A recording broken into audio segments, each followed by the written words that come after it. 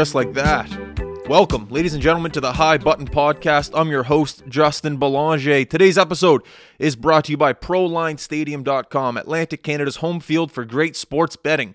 Step into the octagon with ProLine offers, okay? You could earn up to $50 in free play by betting on combat sports. Spend $20 on a single ProLine wager, which includes at least one combat sporting event at ProLineStadium.com between February 13th and March 5th, and you'll be able to receive a $5 token that can be used on any sport on ProLine fantasies, futures, or stadium bets. A total of 10 tokens can be earned and must be used by March 31st. Bet on ProLine all season long at ProLineStadium.com or download the ALC app. Please play responsibly. Must be 19 years of age or older. Who's better than you right now? Friday afternoon. You made it through the week. Well, it doesn't really matter what time of day or what day of the week you're listening to this. Whatever. You made it. A brand new High Button podcast for you. We have a doozy for you.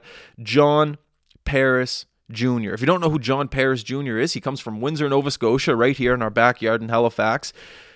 He was a Canadian former professional ice hockey player and coach. Fun fact, he was the first black person to coach a pro hockey team, the Atlanta Knights in the International Hockey League. He won a Turner Cup in 1994 in the International Hockey League as well. Hockey Nova Scotia has a campaign going right now called Paris to Toronto to try to get John Paris Jr. into the Hockey Hall of Fame in Toronto. Play on words, Paris to Toronto.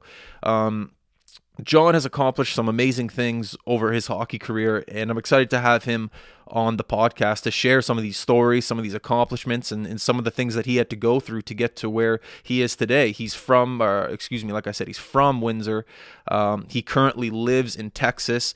Hockey Nova Scotia got him here in Halifax, in Nova Scotia, whatever you want to call it, to do a media tour and talk about this campaign, Paris to Toronto, to try to get him into the Hockey Hall of Fame.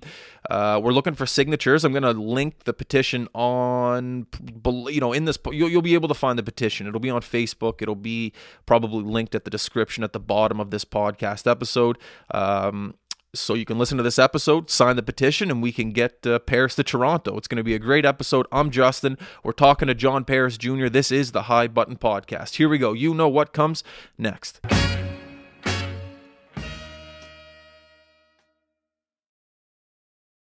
John, do you mind if I call you John first of all? Not a problem. John, welcome to the High Button Podcast, sir. I'm happy to have you here in Nova Scotia, Halifax. Welcome. Thanks for having me. My pleasure. So, the travel was good. Texas here? Excellent. Just a little long, but other than that, it was good. Where's the layover? Oh, yeah, a couple of hours. The layover was a couple of hours in Toronto. Okay. Yeah. Good stuff. Well, how's life right now for you? Is it exciting? Is it nerve-wracking? Is it busy? I know with the campaign Hockey Nova Scotia is putting together, Paris to Toronto, there's a lot happening. How do you feel about all of this right now? Busy right now, yeah? But very grateful for what they're doing. It's humbling, like I said.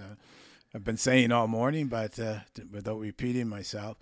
But I appreciate what's being done. It's something I never would have thought of before, and now that it's happening, it's great.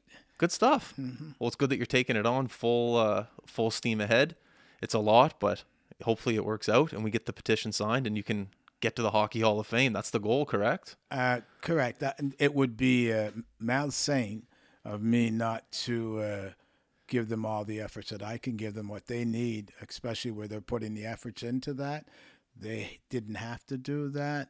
And I've always said just the fact that they did that suffices for me, regardless of the results. I find that it's not only humbling, it's something that everybody should understand, that good people are good people, and people do things simply out of the goodness of their heart or because they have an objective. So usually when that happens, we have to get back to the people that are helping us out too. So that's what I'm trying to do right now, and it's my way of showing them respect. Good stuff. So what was it like growing up in Windsor, Nova Scotia? There must have been a lot of people helping you out back in the day growing up there. What was it like growing up in Windsor? Great. I still have a lot of contacts there. I grew up there playing hockey with my friends and acquaintances. My dad, of course, was the one who initiated me into the game, but the environment made it so that I stayed in the game and enjoyed it. But we played. That's what we did. We didn't have the modern technology they have today. So, and even if we did, we'd still be playing hockey. We'd be at the arena. As every opportunity we had, we'd be at the rink or on an outdoor pond, Dill Pond, Campbell's Pond, because Dill Pond is where hockey first started. So, oh yeah, Dill Pond, yes. Yeah. Correct. You must have some stories from back in the day of the origins of hockey coming from Windsor. Yes.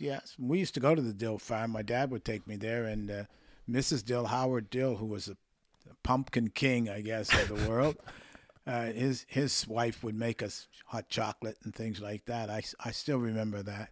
And we'd go back to the pond. We'd also go in this summer and fall apples. You'd have the August apples and the fall apples. So we'd go there also and get apples, all we wanted. And he would just say, go and get some. But no, and I was very close to Howard Dill. Okay.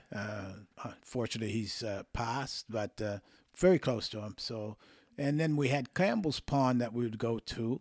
And we had a little, not a pond, I would just say a watery area and a pit near our home, where we would go down and skate also. Randy Miller, that was drafted by Boston or signed with the Boston Bruins and left Windsor in the late 50s, lived beside us, the Miller family, and we would go down in the pit. And I was just a toddler, but they would take me down there too and let me play with them. So it's just the way it was. Growing up, Windsor was special. You learned the game from the elders, the Bill Foleys, etc., that were there. They did certain things on the ice, and they would share it with you. Well, do it this way, do it that way, get your head up, or, so it was a learning curve, great place to be. Where did the love come for it? Myself, I kind of got babysat in Quebec. My grandparents are from there, and I skated on the outdoor rinks, and that was where my love came for it, just playing outdoors and with random strangers and just having fun. Like, what was the one moment you go, oh, I love this game could be special to me? Do you remember that moment for you? I was able to be with my dad. Oh, your dad, okay. You see, so that was basically the key there. That was one. Two was just the excitement of being able to skate and use a stick to play with a puck, learning how to skate properly, things like that. I was always excited by that in learning because my dad was more of a teacher of the game. So he had very young age. My first memories are from playing hockey or learning to skate or sitting in the living room, having to dissect a game with my dad, sitting on his knee. If you asked me any question, what do you remember that? I'll tell him sitting on my dad's knee watching a hockey game and it was late, and remember my mother saying, you need to let the boy go to bed. At least he let you stay up and watch. Most parents are like, no, I go to bed. You got up to watch? As long as it was sports. My dad, he made sure we stayed up. Oh, yeah? Yeah, we all had that advantage. Are you a two-sport athlete or just hockey all the way? Multi. Yeah? My dad was an outstanding baseball player also, and he played hockey, but at an early age, I was taught to throw, catch, bat. Hand-eye. Yeah. Good so all of the cerebral stuff, and plus eye-to-hand or hand-eye coordination. Yeah. So we had that. And I probably was a better ball player than I was a hockey player. And with illness, so that's how I found out I was ill. When I wasn't able to field a ball or hit the ball, which was easy for me before. I can remember one summer, and it's not going well. I just can't field the ball well. I can't throw it. And I left it there because the season was finished, and I was going to had to get to Montreal to play with the Maisonneuve Braves. But no, that's I still remember that distinctly. Whereas I was like a vacuum cleaner with my gloves. So, but the vacuum cleaner disappeared. So, that would be it. Well, that's good stuff. What were you ill with? Sorry, like what? I had Crohn's disease and colitis. You have them both. It's very rare. You see, and I had lymphoid. You know that. So cancer. So and they discovered that it was simply by the biopsies afterwards because I was losing a lot of blood and consciousness, and I had. The glands, your glands were swelling, et cetera, and so forth. But at the beginning, they thought it was just the flu. And I played hockey with it as a 18, 7. They say I was ill from the age of probably 15, and was really discovered at 20. So and I was in Tennessee, so Knoxville, playing in the Eastern Hockey League. So That's crazy. You're battling for a pro hockey career, and you're battling an illness too, not even really knowing it. That's nuts. Not knowing it, but illness just brings you an opportunity for something else. If you look at it the right way and you have the proper support around you, which I was fortunate. I had proper support, a wife, and plus I had people within the community in Saint Joseph de Sorel, sports recreation director, who came up to me one day and he said, well, I know you can't play anymore and you're very ill, but we're looking for a coach. And I told him, I said, well, there's no black coaches. I said, you're setting yourself up for a problem. And he said, I'm not looking for a black coach. I'm looking for a coach. So that's where it started. Charlemagne Péloquin, Saint Joseph de Sorel. That was in 68. 69, I was coaching juniors, Sorel Blackhawks farm team. But that's how it started. Well, what point of your playing career did it click into you? Go, okay, John, maybe the coaching side of you could come naturally. What was it about your I guess charisma in the dressing room that you got a reaction out of people? Like what was it? When I was on the ice surface, I communicated, and it was something I'd learned from my dad and from watching others. And this was what we did on the ponds. The older players would talk to you. For instance, if we were playing very young and we were moved up, because you knew you were pretty good when the older players would say, okay, you can join us. Until then, you had to stay in the sidelines and wait until they finished. But they would say, well, hey, go there, do this, do that. I can still remember that very clearly. And I always did it. My dad would do it, would talk to us, and he would ask me, so, what did you say? Well, I didn't say anything, Dad. He said, excuse me? He says, you're not helping me.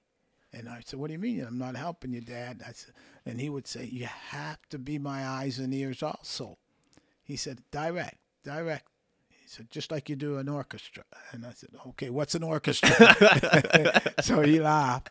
So he had to explain that. But that's how it all started. It's not, I cannot take credit for it. It's something that other people brought to me, including my dad. And I sort of grew with it and stayed with that, and that's been John Parrish Jr. That's the way I would play. If I were playing with you today and you're playing on the wing and I have the puck, I would tell you, I won't say get there. I'll say go left. I said there's pressure on you from the inside. Slow down.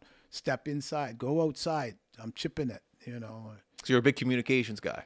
Yeah, well, that's most athletes are. If you watch Sid the Kid or McKinnon, they direct traffic. And this is what Scotians do. I know, but I'm saying it's tough to teach that to players. Like communication, I agree, is a huge part of the game. You need to be aware of your surroundings 365, 24/7, yada, yada. But to be a coach and to preach that to your players, it's tough because most people don't, I shouldn't say most people, but some hockey players don't have the gift of gab to be able to yell confidently and go, hey, go to the net, I'm going high. I don't know, but to be able to preach that and go, do it. It's a gift. Well, thank you. But the players pick up on it. I turned it into a game. And with younger players, I would say, you want more ice time? And they would say, yes, you know how it is. Yeah. And I'd say, well, talk. Yeah. Help your teammate. Communicate. And then we'd go into a little classroom and I'd explain it to them. And then we'd go back to the ice. And I would hear them talking, kids. And they would say, I'm going to get more ice time than you because I'm going to talk like the coach wants me to. These are little 8-year-olds at that time. Yeah. So they did it. And I learned from them, actually. You learn as you grow. And you watch them, you listen to them. And if you pay attention, it's surprising how much we can learn just from a kid, just from them.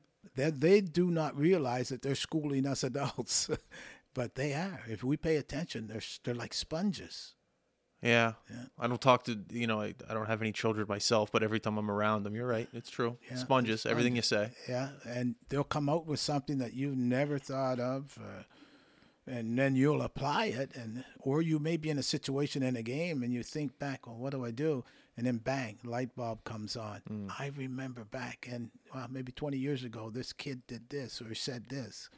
And you might make the difference between winning or losing a hockey game. I was always interested in back in the day of navigating your way through hockey without, we have the internet now. We have Instagram. You can DM. All you had was a telephone and I think just a telephone. Well, I had telephone and voicemail. No, voices, sure. Voices. I could talk. I would talk to other coaches, talk to other players. But did you represent yourself navigating, like, be going to Atlanta? Like, where's that connection? How is that connection made as you maneuver your way through pro hockey? Atlanta from Windsor, like, you got to admit. Basically, that's from developing players, helping develop players, because there's a multitude of people that are involved, and every player that's successful has had a route that they followed, and have had different people come along at different moments to help them become better. So I've coached players, was part of the helping them become better at what they were doing, and maybe to reach their aspirations. And then you need to win. If you've won something, you have to win something that, unfortunately, without any ego, it has to be prestigious at a high level. That's attention drawer. The most important factor, though, are the players. The players will make the difference, because a player may be sitting there and maybe they're not doing well the team. General manager comes in, or the vice president or the owner, and they're talking. And then the player will say, well, I know this coach, and he's good, and I would like to have him. Maybe we should get him. And players get you jobs. They vouch for you. They vouch for you. That's who opens the doors. And a lot of coaches do not understand that. So you don't burn your bridges with your players. So sometimes when every player is not always on board with things, he may be difficult at times to deal with. But you can't let that get to you, because that same player may be the one to get you to a higher level because of the way you treated him and the way that the respect you showed and that they've learned from you. So if you take it the other way and go negative with that player, you're not going to gain anything. So your role is to always help better prepare the player development-wise, have him understand his role, how to find a seat in the dressing room. Where's the seat you're going to have? What role are you going to fulfill? They will remember, and they will get you there. But, of course, you have to win. I mean, would you hire somebody, a loser, for your team at a high level, or would you hire a winner that knows how to win? Yeah, a winner. Yeah. So and players get you there. You can't win by yourself. Yeah. So I've never won by myself, and I've always been well surrounded. Then you have to have that. You have to be well surrounded by your supporting staff, and they have to fulfill the roles that you're not as on top of. For example, you may be a great bench coach, but maybe not a good teacher.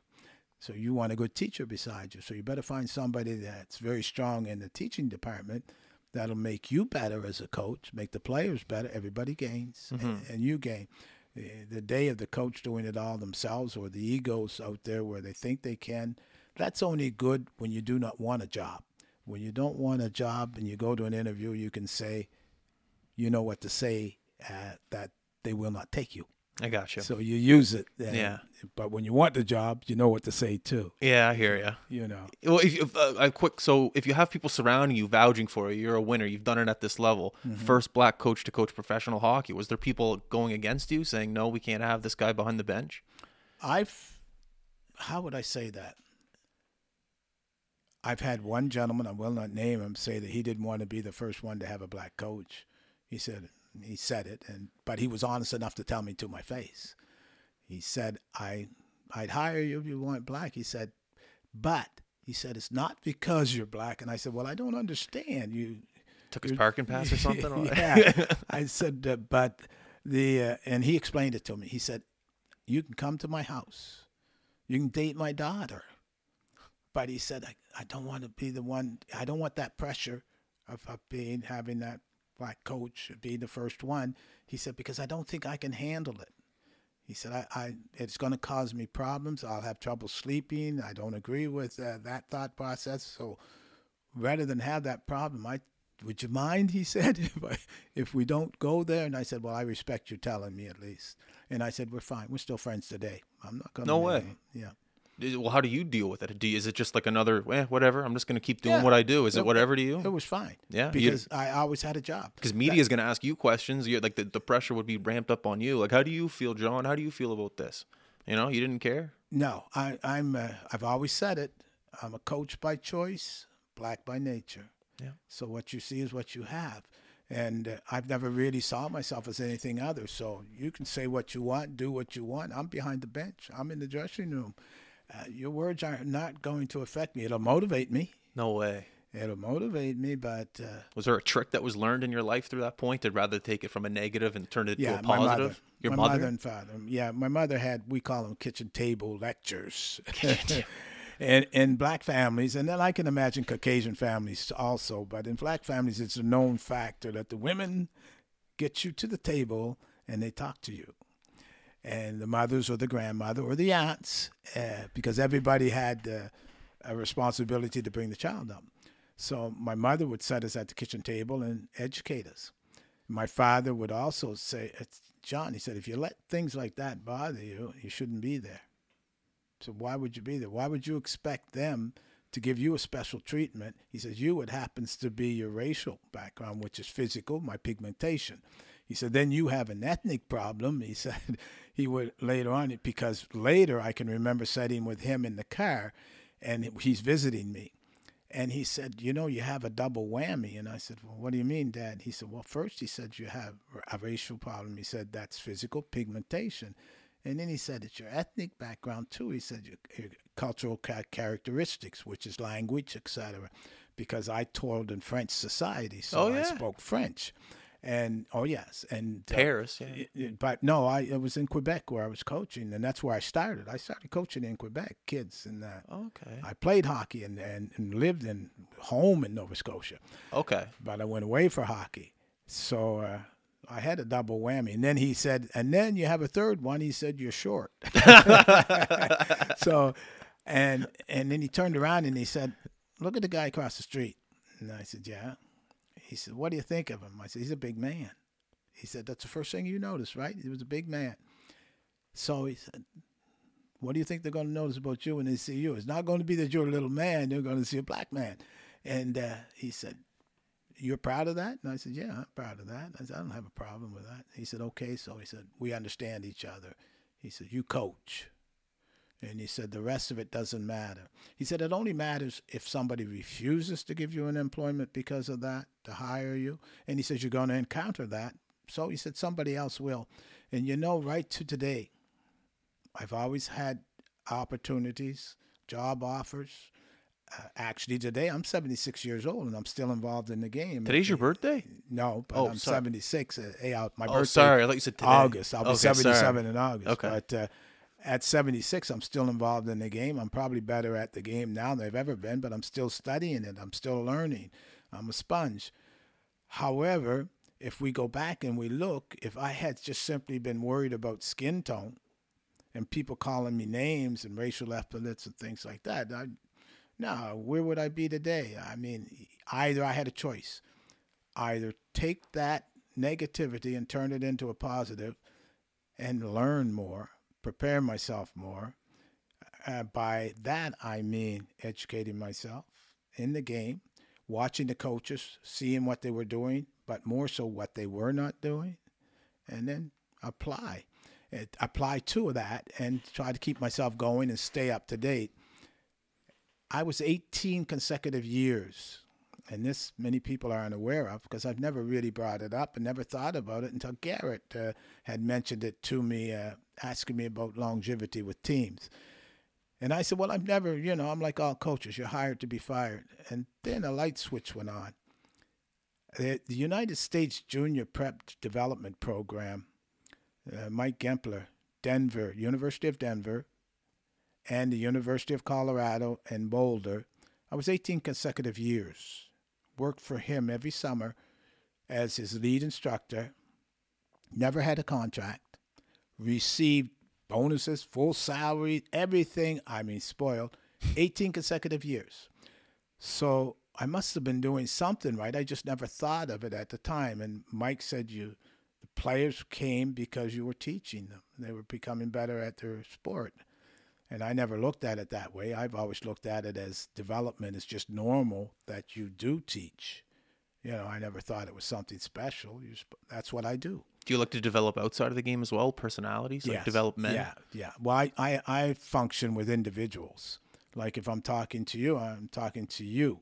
You're an individual. You're important. Not a forward. I'm a person. You're a person. You're important. I got you. So, and I'm going to do that. The same way I'll find a way if you have a problem in your performance. I always thought that I have to find a way to help you. So let's say you have a structural problem with your bone structure, your skeleton. Well, I'm not a skeleton expert, so I would go out and find like Dr. Sylvain Guimond, who worked with Tiger Woods, Mario Lemieux, and Montreal Canadiens and many NFL, NHL teams. And I went and I said, hey, in 1987, 86, I said, look, I need you to do a biomechanical study on all of the players. Well, in those days, that was unheard of and very expensive too, but he didn't charge me anything hardly. He did it, but he asked me why, and I said, I want to know the mechanical movement of the player, because if I'm going to try to improve him and help him to become better, I have to not do like the other coaches are doing, and they would school all the players in the same way, educate them in the same way. If you were a winger or you're learning to shoot a puck or pass a puck, everything was done the same way, and it still is. I didn't believe in that. I've always felt that every player is different, and that it was my responsibility to find his strengths, to help improve it. So if your inclination might have been so that you couldn't make that pass the same way everybody else, but maybe you could turn your body a little where it's comfortable, I would let you do it. I said, that's where you're comfortable. You can make that play easily, or you can see the play because you couldn't turn your head a certain way. Because I said, this is what you do. That's why I had that study done. He became a very good friend of mine, and actually later in life, he sent his son from Sorrel to Colorado for me to coach and train. And that's a compliment that I took, and I'm very proud of that. Dr. Guimond did that. He didn't have to, but we won the Air Canada Cup, and that's how we won it. Every player was treated as an individual, and they all played according to the inclination of their body, their lecture, their strengths. I put them in areas where they could be successful. Let's just put it that way. Wow, I've never heard of that, going that down deep into a research of a player and their like bone structure and how they're comfortable holding the puck. That's I've never heard of that. That's unbelievable. They said I was African voodoo. Yes, I was actually accused of that. And I laughed. I just chuckled. And because it was how would I say that? If you're different, regardless, let's say your hair is not, I have no hair, you have hair. It's thinning. I don't like you, you have hair. So now I have to find a way to have people like you. And to have people like you, well, maybe your hair, the way you combed it, there's a couple of little strands of your hair weren't combed right. But that's because of the way the hair was growing. So then I tell somebody, well, that's the way his hair is growing. Did you see? Look at the way of the hair. Look at how it comes out. Oh, yeah? Oh, I understand now. Then they like you. So what I did with hockey, I applied that thought process with an improvement thought process. I know it's a little bit weird the way I'm explaining it, but I just took the areas where the player was able to perform within, and I worked on that. Yeah. You pointed out the differences and what made people understand. And if people understand something, they like it. People don't like things they don't understand. That makes sense. Exactly. So it's not rocket science. I'm not a genius, but no, you found a way and you made it work. That's what my mother told me. Good stuff. Yeah. The game of hockey, unbelievable. You get to see certain parts of the world that you would never get to see before. You said you were in Denver for 18 years running that camp. 18 summers. 18 summers, excuse me. Mm-hmm. That's incredible. That's just one location. What's another place in the world that you've been to that you're like, wow, I never thought hockey would bring me here? And what was your experience like there? Russia, Switzerland, Finland, Sweden. Where do you want to go? I want to go to Russia. England. What was Russia like?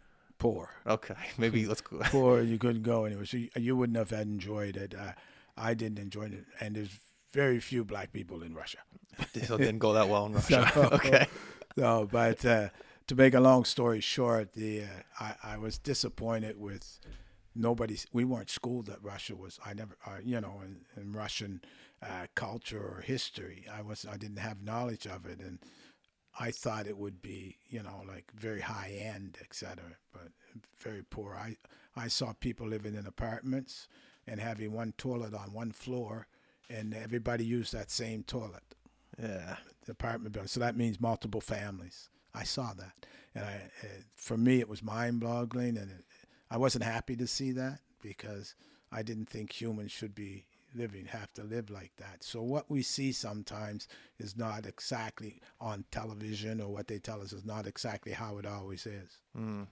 It's the same way in Africa. If you go to Africa, there's big cities, highly educated people, and you have the contrary. It's the same as everywhere. You just have to have the opportunity to go. So I've been fortunate. I've been to the Lord Mariner's dinner in England with the Queen and No way. yes, and now I can tell you a story on that. I didn't even know what it was. the Captain Coons, a gentleman, said, "You need a suit." And then he said, "No, a tuxedo." I said, "What?" I said, "I do not have a tuxedo." He said, "Well, we're going to rent one." So we go downtown London. And London really itself is only 1 square mile. People, Never been. yeah, but it's 1 square mile that really originated. But it's like what London that we see today. You know how humongous it is. But so we rented a tuxedo. I go to this, and they have a seating. My name's there, Lord Admiral Pringle. The Queen comes in, and all. So and all the protocol, and 3 or 4 course meal and everything. And I call my aunt. And bless her soul, she said, "What did you do?" I said, "Well, I was at some dinner." And she said, "Oh, some dinner? Yeah, they made me go out and rent a tuxedo." She said, "They did?" And then she said, "Well, where was it?" I said, "Lord Mariner's dinner in London." And she said, "Well, do you know where you were?" And I said, "No, it was kind of long." I said, and she said, "John." She said, "You don't know what the Lord Mariner's dinner?" I said, "No." She said, "Are you sure you were there?" I said, "Well, I had the shemmer to show you, and you'll see my name beside Lord Admiral Pringle and all of them, John Paris Jr., and they named me." So I brought it home to her when I came home. Wow. And she said, "Don't ever tell anybody that you didn't know that." So I'm telling them. She's up in heaven right now laughing at Yeah. you. What are you doing, John? Yeah. But that's stories like that. I've had a lot of them that have happened. Pro hockey. It gets you in the door. It gets you in the doors. Well, I had coached a team in England of youth. So they were at a tournament in Penticton, British Columbia, and they would have an international tournament there. So they had a team from England, Basingstoke, England. And on that team, so Andy Oakes had said, "Well, you're going to coach Team England." He said, "Would you mind doing that?" So a couple of the guys were chuckling, and I said, "Well, they must know something I do not know." But Andy said, "Don't worry." He said, "You practice every day for 2 weeks. You'll play. I said, "Can I have a classroom?" He said, "Yes." So I had classroom sessions, et cetera, and so forth. We won the tournament and never lost a game with a bunch of kids from England. And I think that was part of it. And a gentleman that was the vice president of Swiss Airlines.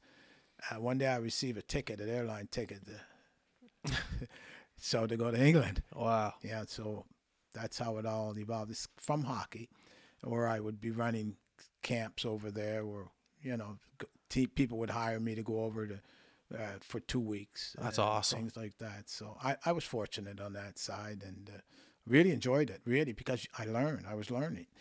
Because it's different. The hockey was different. It was more based on skills, skill development over there, and the ice surfaces were larger, and I was able to exchange with the other coaches and never had that problem, and they would steal from me and I would steal from them, so all good, and a lot of them we're still friends today. But like I said, it's I mainly toiled in Quebec and in the USA, as over the majority of time. And when you've toiled in Quebec, for example, you're from Quebec. My dad is. Your dad is, yeah. So he would know. We're not exactly, Quebecers are not exactly looked at, maybe always favorable by a huge proportion of our population. So in the hockey world, in the Canadian Junior Major Hockey League, if you're coaching in Quebec, you never receive the same recognition as those coaching or playing in Ontario per se. And that's the same whether it's the Caucasian community or the black community. It is what it is. It is what it is. So What was it like? Before you got here this morning, I was looking at photos of you coaching in Atlanta, and I couldn't believe the crowds behind you. Yeah. And what was the hockey culture like in Huge. Atlanta? It was huge. Like the crowds were unbelievable. Yes, they were, and they were animated. We had a Mr. Sir Slapshot, a mascot, and Donnie Jackson, that played with the Oilers back in the heyday of the Oilers, was coaching one of the teams in the I, because we were the top farm teams of the NHL teams. So Donnie's coaching, and Mr. Sir Slapshot comes down and jumps on the glass, and sort of the glass hit Coach Don's back. Coach jumps over the glass, beats up Sir Slapshot. So we've got 15,000 people in the stands trying to get to Donnie Jackson. And that made ESPN and all. I still remember the game. But Donnie had came off a car accident the summer previously, and so he didn't appreciate Sir Slapshot. Oh. But when you coached in Atlanta under those conditions when we were there, it was special. It was, you have to live that to really understand it. It was like a dream. It was like, is this for real? Just the fan people, they knew who you, in America, they may turn you into a known person, public person. Through the media? Overnight. Okay. It's different than other countries. The media is very strong. You know that. And you can be a hero on Monday and a bum on Tuesday.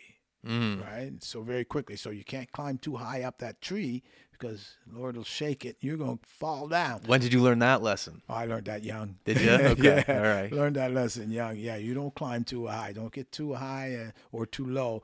But always remember where you come from and who you are. And don't try to be somebody you're not, because that somebody else is not you. Yeah. So enjoy the moment, but remember those that helped you get there. And, you share your joys and you hide your pain.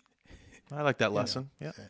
Winning the Turner Cup in 1994, to win a championship, you got to go through some pain. And there's always a special group to come together to win a championship. It doesn't matter what level. Do you remember anything about that year? Yeah, I can remember one evening we're playing in Milwaukee, I believe. Players are tired. So between the second and third period, I told the players, I said, we're turning the lights off. And I said, I want you to lay down, loosen your skates, put your feet up on your stalls. And I said, just relax. So I told the trainer, I asked him politely, I said, Kurt, please turn the lights off. And I said, we're going in. I don't want to hear a sound in here. I said, I want you all to relax. You have your drink of water, etc. Is this intermission? Intermission. Okay. So we were losing at the time. We won the game. Third period, we came out. They were refreshed. I had distracted them from their fatigue. I made them think that they weren't tired anymore by turning the lights off and letting them rest a while. They knew it, but a couple of them said, Coach, you played with our minds. But that was one. And another one was I had a whole box and multitude of messages, hate mail and death threats. And what was weird about it, it wasn't from Georgia. It was from northern states and places that you wouldn't even think of. Because a lot of people think that the South, which we know has had a huge racial history, but the United States itself has one. So, but it wasn't from Southerners at that time. That was later. The administrative assistant of the one of the co-owners, I just said, hey, I said, look, I had this box here, and I said, my voicemail, and I said, so she deleted everything on the voicemail. She grabbed the box, and she looked at me, and she said, this is going to the garbage. Is where it needs to go. You coach. You coach your game. You go out there and win. She said, you need any more motivation than that? She said, you go out. She said, do you want me to come down and stand beside you on the bench just to be your bodyguard? And I smiled. I laughed. And I said, thank you, ma'am. And we've been friends ever since. Wow. But she did that. She was a Caucasian lady, and the way that she handled it, it was a lesson for me. So and she handled it in the right way. She didn't become angry with it. She said, "That's garbage." She says, You didn't even look at them. You didn't look at any of them. You No. said no. So, and I had reporters always ask me, "Why didn't you keep the hate?" I said, "Why would I keep hate mail? Why would I keep something? I don't have to prove things to anybody. I lived it, so." And I know what my family's lived it. I said, so we don't need Nothing new. Nothing new. We're not. I'm not going to say that, but I have to say this: the majority of people are good people. For example, look, you're talking to me today because of Hockey Nova Scotia and Garrett McDonald, et cetera, and so forth. People are voting for a project they put forth. They're Caucasian. There's a strong majority of them who are Caucasian, and I know there's a huge group of blacks also, and browns and different shades, and hopefully they'll continue, because not for John Parrish Jr., because somebody stood up like Hockey Nova Scotia and Garrett, et cetera, and so forth, and are doing something that they feel is right. So they're going outside the box. If they're going outside the box, then they deserve to be supported. Not John Parrish Jr., but the group that, because they didn't have to do this. There was no, because if they had to talk to me about it, I only found out 40 or 45 minutes before they announced it. I probably would have said no, or they would have had to convince me, because I never really thought of something like that. I've already been inducted in the Nova Scotia Hall of Fame, Sports Hall of Fame, and that was huge for me, and I was very, very proud of that. So for me, I never had any other ambition. It just fell out of the sky. But for somebody to step up and do that did not know me, it's huge. So that just goes to show you that in life, if you try to do the right thing, we're not perfect. But if we try to do the right thing, always, sooner or later, there's a return. It may not be for you. It may be for somebody else in your family or somebody, But in my case, that suffices for me, what they're doing. And if they're doing that, then people should learn a lesson from it. All of the people that are in the Hockey Hall of Fame, I'm very happy for them. It's the same thing if you buy a new house and you're happy with it, I'm happy for you and your family. I have no jealousy, or my ego is not towards what you have. I'm happy what you have. And if what you don't have, if I can help you have it, I'll help you. And I think everybody should do the same thing. And if we did that, the world would be a better place to live in. And sports is a good place to start, because it's easy to integrate in sports, because the simulation, the exchange between players. If you go to a new town, a new area, if you're playing in a new community, if you play sports and you're young, you're automatically easier accepted. Mm-hmm. So things like that. And we talk about that. You asked me a question while we're on it about, the racial side of it. And I talk about resistance. I want the walls of resistance to fall down and to be accepted by everybody should be. For example, if I go to the dance and you invite me to the dance and then you let me in the door and I talk to everybody, but if nobody's dancing with me, I haven't been accepted. So that's what I would like to see. If you invite people in and then accept them the way they are, regardless of, it doesn't have to be pigmentation, it doesn't have to be racial, it could be gender, it could be anything. Everybody deserves a certain amount of respect. Nobody's perfect. Nobody should pretend to be. And put the darn ego aside. And, the haves, think about the have-nots. Yeah, I like what you're saying. It's not about John Parrish Jr. It's about the word acceptance and bringing that to the Hockey Hall of Fame. Exactly. And if that helps other youth to have that ambition because they see somebody else get there, and that gives them a motivation to participate in the sport, and they see that there are good people out there, well, there's automatically going to have more people that will participate. And you're going to see more people that'll talk about things in a positive way instead of always talking about the negatives. I could tell you horror stories, but what would that give me? And what would it give you? You've heard them. You read about them. You see it on television. It's on the internet. I don't need to talk about that. We need to talk about other things that are more important, in my opinion, which is, let's just break down the walls of resistance. Let's eliminate some of the ignorance. And sports is a good way of doing that. And that should be ownership. It starts by ownership. Because if I own a hockey team and you're working for me and I tell you, I don't care what your thoughts are, you had better do the right thing. You better hire a person by qualifications only. And if you do not, and I find out about it, I'm firing you on the spot. If every owner would do that, things would be okay. But unfortunately, every owner doesn't. People say the National Hockey League is right. National Hockey League is not racist. There are some people who work under the National Hockey League umbrella. Could be a coach, it could be a ticket salesperson, it could be a GM, doesn't matter. They may be a bigot. We don't know. But the National Hockey League doesn't prone, no way, racism. And we're often attacking the wrong animal. Because Gary Bettman, since he's been in the National Hockey League as the head, and I call him the head parent, because that's what he is indirectly, has done things to promote the game. Not only the players make more money, they're safer. It's the safety part of it. And diversity. We've never had them talk about diversity like they do as today. So we're making huge steps forward. Those are the things we need to pay attention to. And eventually those few owners or GMs or presidents or people in power that are bigots will eventually understand, well, hey, we're a minority now. We have to stop doing this. There's no excuse to use liking and disliking a person to give them something. For instance, if I'm on the highway and it's raining outside and you're walking with your daughter and maybe I didn't like some of the things you do, it's still my responsibility to stop and offer you a ride. Yeah, it's a lesson that's been lost, but definitely needs to be. Yeah, that's what it needs to be. Yeah. But anyways.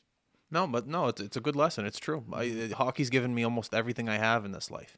There's good people in it. Yeah. Really good people in it. I think in every terms of every industry, you're going to have a bad egg. Doesn't matter if you're an accountant, a librarian, or a hockey player. It's just, it is what it is in today's society. But there's some good people in hockey. Real good. No, we have proof. Yeah. We have proof all the time. We see it. And there's more people playing the game today of all ethnic backgrounds.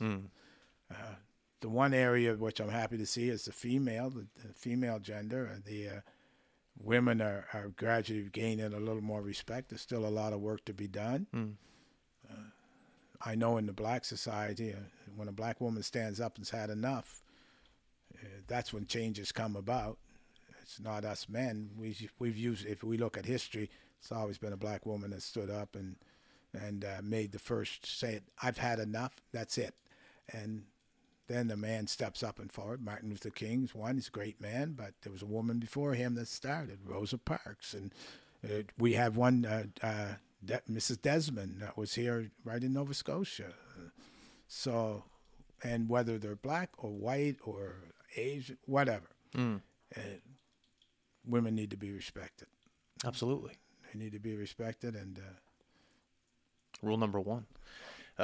Looking back on your career, you know, you talk about stories, you talk about memories, you talk about life lessons, you talk about disciplines and getting other people's respect in order to help your career. Looking back on all of it, and you could maybe put together one piece of advice for that individual coming up through pro hockey, not necessarily a coach, but maybe even a player, and just trying to find acceptance within the game. What would your advice be to that, you know, mid-20s, younger 20s individual? Find a niche. Identify where your strengths are, because they're going to hire you for your strengths. They're not going to hire you for your weaknesses. So put your attention to your strengths and continue to work on that and apply to it. And be able to adjust. For example, everybody's not going to be a top 3 or a top 6. So you may be the go-to person on your hockey team in junior. You're drafted, maybe you were drafted as a goal scorer. Somebody saw you as an offensive force. But you get to the NHL, you're not going to score those 60 goals you may have scored in junior. So now you're going to have to learn to be a role player. Are you willing to accept that? Are you able to identify that? Well, hey, I can probably play 10, 12 years, maybe 14 as a role player. You know, as a shutdown person, stopping the adversary. If I chip in with a few goals, that's a bonus. if I try to stay, there's an expression that we have: if you keep doing what you're doing, you're going to always receive what you're receiving. So if you keep doing what you're doing and you're not obtaining success or anything to your satisfaction, maybe you need to change what you're doing. And in hockey, that's basically the huge factor. You have to be willing to adjust. You have to be humble enough to understand, say, hey, there's no shame to playing on the fourth line. If I'm making $3 million, $4 million, and I'm playing on the fourth line, and I can make that over my career, $40 million, maybe $40 million. That'd be nice. I will play in the fourth line. Give me $1 million. I'll sit on the bench.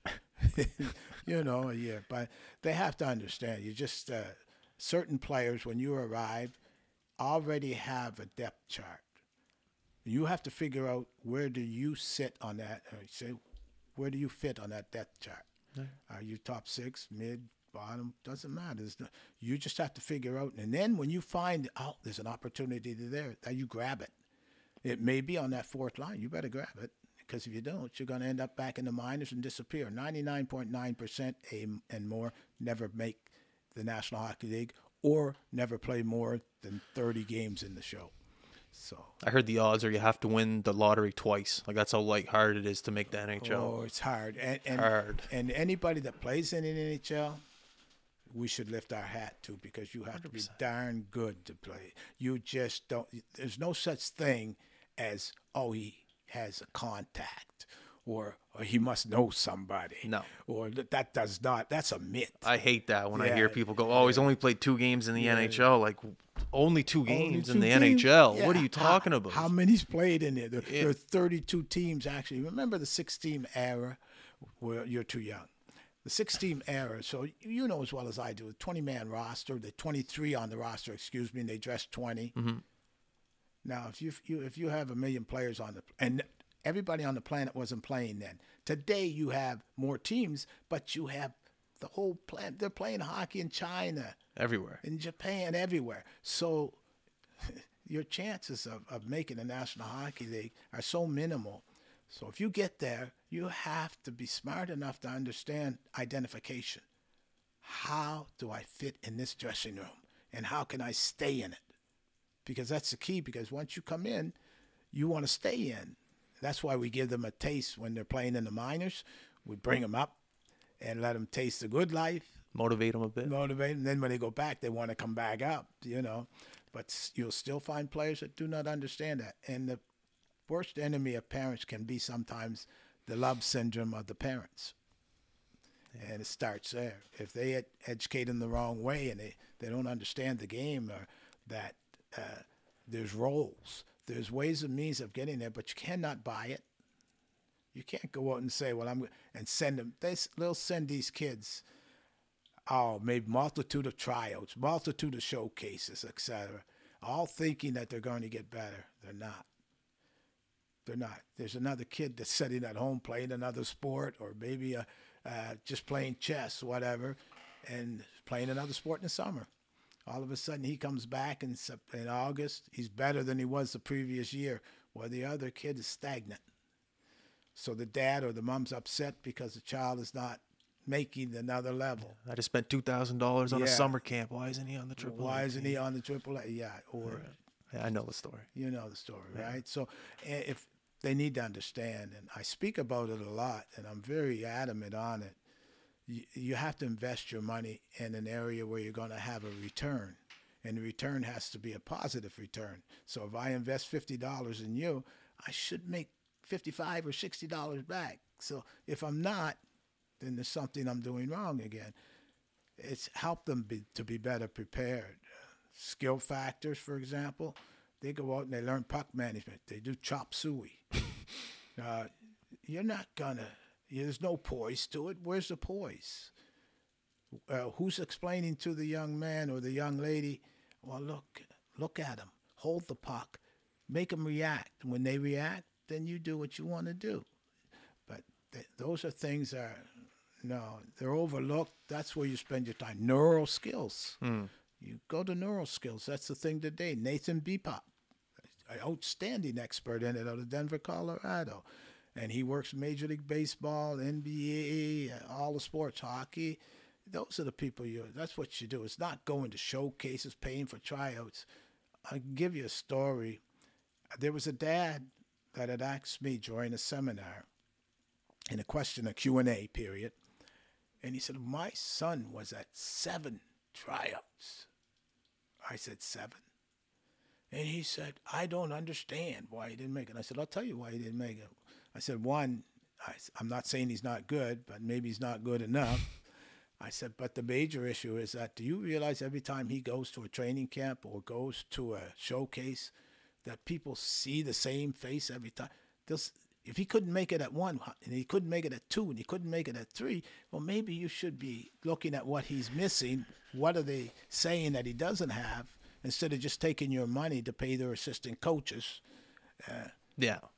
So, and he's oldest trick in the book. Right. So, but they keep doing it, and they'll spend $100,000-$200,000 over a youth's career, and the youth doesn't receive a D1 commitment, or he doesn't play major junior, or he doesn't make the NHL, and then you'll hear them blame everybody, blame the coach, but the one you should need to blame is yourself, because you created the monster by not doing the right things.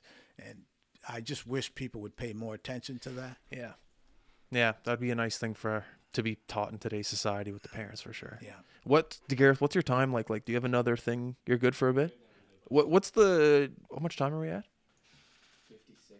What's the origin of the last name Paris? Like, I know where Paris is, but do you know how it's just a unique last name? We're working on it, but Ancestry.ca, you figuring it out? Yeah, no, I'm going deeper than that. Oh, too. yeah? Yes, but it would be. See, I'm a Paris in Estates. My mother was Estates. What do you mean Estates? Sorry, that was her last name. Estates. Oh, sorry. Yes, Okay. Last name was States, and that would be. Well, I could go through the whole family history, but I'm not. We're not here for that. But Paris would be from the West Indies, the Barbadian probably. Oh yeah. I have relatives from Barbados. They don't even know we're relatives, but I know we are. And all of us have most of us have African heritage in there somewhere. So it would be French, Dutch, African, but the name itself, how would I say that? There's mixture. Okay, that's fair. Put it that way. That's fair. There's mixture in there, and it is what it is. It is what it is. You won the Air Canada Cup. Yes. What year? 1987. I didn't win it. We won it. Sorry, that's my mistake. You guys won it. Yeah. Stories on winning the Air Canada Cup. Very prestigious tournament. It's called the TELUS Cup now.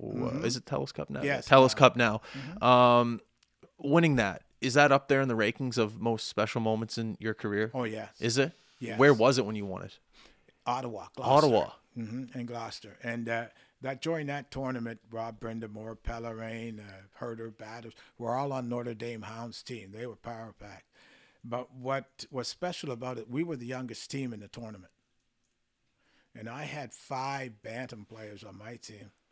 And I was told we'd never win with that, but that's the way I am. I'm going to take the player that I feel that deserves, that's earned, that merits to be there, and has the potential to get better. And I had 5 of them on the team, and I put kids, LaRoche Campo and Simardo, against the big trio of Rob Brindamore, who coaches at Carolina at the moment. And you had to beat them more than once.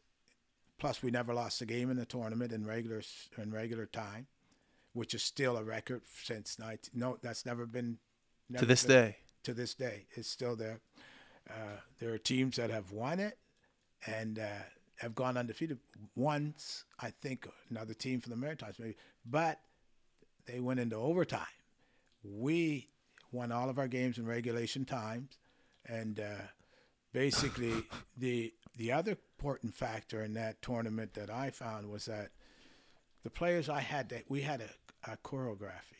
We had a little show that we would put on at the beginning. You see the Carolina Hurricanes when they They do that little show. Speaking of Rod Brendamore, yeah. Yeah. Well, we had one in our warm-up, which I did that to distract and take away the tension from the players and distract everybody, where they would go through a routine. People would clap for it. It was just like putting on a mini show. What was the routine? What was it? Well, it would be like you were going to, how would I say that? The Rockettes. You were going to see a play, but we would play it out on the ice. They would turn, they would circle, all the warm up was designed as a showcase. The whole warm up. And then they'd go into the second part of the warm-up. The first part of the warm-up, was a showcase, a choreography. I know I'm saying it in French, I guess, but all it did was showcase certain elements of a spectacle, of a show, where you would go out. Say I'd have one player in front. He would direct the orchestra, as we say, and they would do multiple different variations of movements. Like instead of stretching, they would roll, all in sequence. Their puck handling, etc., all in sequence. Everything was done in sequence. It was uniform. And they were so good at it that people would clap to see it. And we did that so that it would distract the other team, entertain the fans, and take away the pressure, any nervousness that our players had. That's why I did it, and it was like a show. And Carolina does it now. I wonder if that's where he got it from, Brendamore. I wonder if he'd admit it, but I know he saw it. And, I know he saw it. Yeah, and some people said it was kind of like, oh well, we don't do that in hockey. It's kept it. Well, they're doing it today. How funny is that? Full you circle. do it. Hockey, yeah, they're doing it today. It's like when Price and Subban were doing their show, and the coach made them stop doing it. I never would have made them stop doing it. Yeah. It's part of the entertainment. Having fun. It's having fun. And this is where sometimes we take ourselves too seriously when people are paying to see entertainment. They're paying to be entertained. And we're part of entertainment. When you're in sports, it's the same as going to the movies. You're in the entertainment business. You're in the entertainment business. You're a public person. So they can holler at you, scream at you all they want, but you still should have the right to entertain them. Yeah. And why would you consider that as... Yeah. And the other part of it that I really enjoyed was the way the players were so happy. When you see young people, they don't hold back. There's no shyness. So that part of it, and the other part was because I knew there had never been a black man that had done that before. That I did know. Was there any part like, this Paris guy, he's a little nutty. What's he making these players do this for? Like, was there any of that? Like, yes. And what did you do? You're just like, No, I am nutty, yeah. You just went with it? Yeah, like I would tell the players, I said, guys, we're winning, aren't we? Or you're improved. You were drafted, were you not? And for me, it never bothered me. It was always what would benefit the team, the players. In sports, I guess I can explain it this way. When you're coaching or a GM, your responsibility is to the players, to management, to the ownership, to the town or the city where you're coaching. Mm-hmm. You have to maintain, and to the league that you're in. Those are the four. That's the criteria. It's in 4 facets. So I've always lived by that code. And that's part of it was entertainment. And I felt that everybody's like an individual. If you enjoy doing something and you're entertaining someone and it's sane and it's not harming anyone, there's nothing the matter with it. Everybody benefits from it. If it makes somebody smile, or if it gives somebody a conversation piece to say, well, I don't like, well, fine. But the majority of people enjoy seeing people that are allowed to express themselves. I like the way you look at the world, John. You're good people. It's different. You don't hear that every day. It's kept me in the game. Today, I'm actually, what I do, an NHL agency or an agent will call me and they'll have a player that's having a problem at the NHL level. No way. And I will talk to that player or go visit that player. I will not name that player to you because we do not do that simply for two reasons. One, players do not like to be public to know that they're you having a problem. Mm-hmm. Two, you have to respect the player, the team, the coaching staff, and the agency. So you do what you're supposed to do. You keep your mouth shut. You don't need media or anyone involved in it. And that's why we don't make it public. But that's what I do. So if you're having a problem, and my specialty is game performance. I'm in the game performance factors. For example, we'll take peripheral vision, for example, awareness. A lot of, in the sports world, we know this. You don't have to be the fastest skater or the strongest. But if you have awareness and you're intelligent and you see the ice and you understand the game and you can use poise, if you understand the importance of poise. They used to say in the old days, if things weren't going well, work harder. And I've always said, no, work smarter. Slow it down, work smarter, and look around you. Be aware. You've always said that? I always said it. I always said That's because that's a new saying. People say that recently. I've said that. Said that. Heck yes, I've always said that. That's kitchen table. It's common sense. I'm 76 years old. I knew that as a 10-year-old. Yeah. But it wasn't taught that way. So at times people would say, well, what's he doing? Or I guess the year we won the Air Canada Cup, and I'll tell you another reason why it was important. All the innovations that we were going through, ballet, jazz, there's a lot more that we're doing, biomechanical studies. The analytics that we had back then were, I had 7 statisticians, and it wasn't enough. It wasn't enough because I had them. I wanted the time on anything that we could get. We didn't have computers. Back then it was all by hand, and today they have the computers and they're so advanced with it. But we were doing it by hand, and they were complaining that the management. They said, "Why you have so many people taking stats?"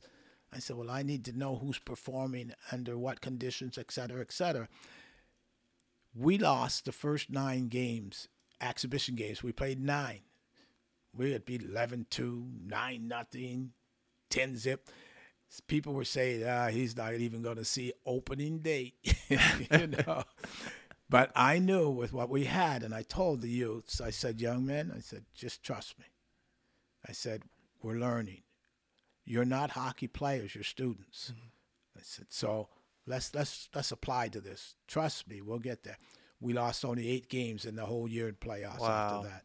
So I did get to the opening day. So that's why that Air Canada Cup, because nobody thought that a 5'4.5" now don't forget my half-inch. I'm not forgetting. 135 pounds from Windsor, Nova Scotia, black, would coach a hockey team, an elite hockey team, to a prestigious tournament and win. They helped me win that. I helped them win. But we had a multitude of other people helping me too, like I said. But it was something that was unheard of. When I used to tell people, we're going to win the Air Canada Cup, we're going to win this league, they would laugh at me. Oh, yeah. And they would say, look at that little N. I won't say the word. He's crazy. He said, you know what those N's are like. And I would just smile and say, we will win. And we did. So that's why it was so big to me, because I knew how important it was. If you arrive to a final, to the finals, and nobody's ever accomplished it, and you fail, you create a negative that can stick a long time. When we won the Turner Cup, Mr. Berkman, there was a majority owner. It was Richard Adler, very good friend of mine. He's from Montreal. Charles Felix, he's from New York. And there was Mr. Berkman, a billionaire out of Atlanta. I was hired by the Atlanta Knights, not by Tampa Bay, by the Atlanta Knights. When we won, they're having a big meal at the house, and they're celebrating me and the players. And Mr. Berkman said, gee, John, he said, thank you. He said, you won. And I said, no, thank you, we won. He said, no, you don't understand. And I said, Mr. Berkman, you never used don't. He said, I want to make a point. He said, do you realize, he said, you had to win. I said, no, we had to win. He said, no, you had to win. And then I said, well, why? And he said, you know, you're black. You're first. You lose. When do you think there'll be another one? Yeah. And you're in the Deep South. He said, you had to win. And he said, at any opportunity. And I realized then the importance of that. But the big one was the Air Canada Cup because it set the tone. Yeah. It made your name a little bit. It got set a buzz the going. tone. Yeah. It got the buzz going. Yeah. Then all of a sudden, it's no longer the black coach. It was no longer the black coach or the Negro coach or whatever. It's the guy who color can coach. win. It was John. Hey, Paris. It was John Paris. It was John Paris. Now, we both know that we come from the Maritimes. We all know that, right? Yeah. And we do know that coming from the Maritimes, you do not always receive the recognition that you should, right? Mm-hmm. Well, unfortunately, that has to change. Not for John Paris Jr. Maritimers, can accomplish just as well as people from anywhere, every walks of life. And whether you're black, white, whatever, you owe it to society to do the right thing. You don't owe it to society to do the wrong thing. It's to do the right thing because right's never wrong. Mm-hmm. That's all I'm going to say on that. And it's nothing to do with John Paris or the movement that they've started. This is for all of the Maritimers that have been overlooked, bypassed, ignored, for whatever the reason may be, because they didn't come from, maybe it come from Halifax, but they weren't from the Toronto area. Mm-hmm. And there's no slight against Toronto. It's not their fault you come from Toronto, But there has to be honesty done for everyone, regardless of where they come from. And I think we're on that movement. I think we're going to be all right. John, I got to let you go. I could talk to you for another 2 hours, but we have to go. I do actually. Quick question: Did you ever meet Herb Brooks? Have you ever met Herb Brooks? When you said you brought those Bantam guys, that kind of reminded me of the movie Miracle. And he's like, "You want these guys? They're not even." You ever meet Herb? Seems like similar personalities. Well, Herb was more of a motivator. I know, but you know what I mean. Yeah, I know what you mean. But we him? steal from everyone. Yeah, okay. Coaches. And coaches. And coaches usually stick together, too. We can be the worst enemies in a game and be friends. Actually, before we go, Gene Ubriaco, who coached the Pittsburgh Penguins, who was coaching the Atlanta Knights before I took over, a gentleman was asking me the other day, he said, you and Ubriaco don't get along. I said, Gene Ubriaco and I are friends. And he said, what? I said, yeah. I said, we had the reunion in Atlanta. The first person who I called was Gene. And he said he wasn't coming at the beginning. And I said, Gene, if you don't come, I'm not going. So he showed up with his wife and all of that, and we were together. And it's just the rumor mill, huh? Yeah. You know how it works? Well, it's never the same. So only believe 5% of what you hear, because you may get embarrassed, because if you ask me, I'm going to tell you the truth. But so don't ask. I learned this lesson in junior. It was my first couple games, and my coach was yelling at the other coach, and I was like, "Oh, those guys hate each other." And then I was getting ready to go on the bus, and I kind of just walk into the coach's room, and it's those two guys sitting like having a beer, and I was like, "Oh, that's not they're. It is what it is. They're friends." And Riel Payment that coached in Granby, and we're going to stop because we'll be going all day. Yeah. Riel Payment coached the Granby Bison. I took over for him. He was coach GM, and I took over the job. They had fired him. Who do you think had me at his apartment explaining to me about the team? He said, the components, Riel Payment. Yeah. That's Guy Chouinard.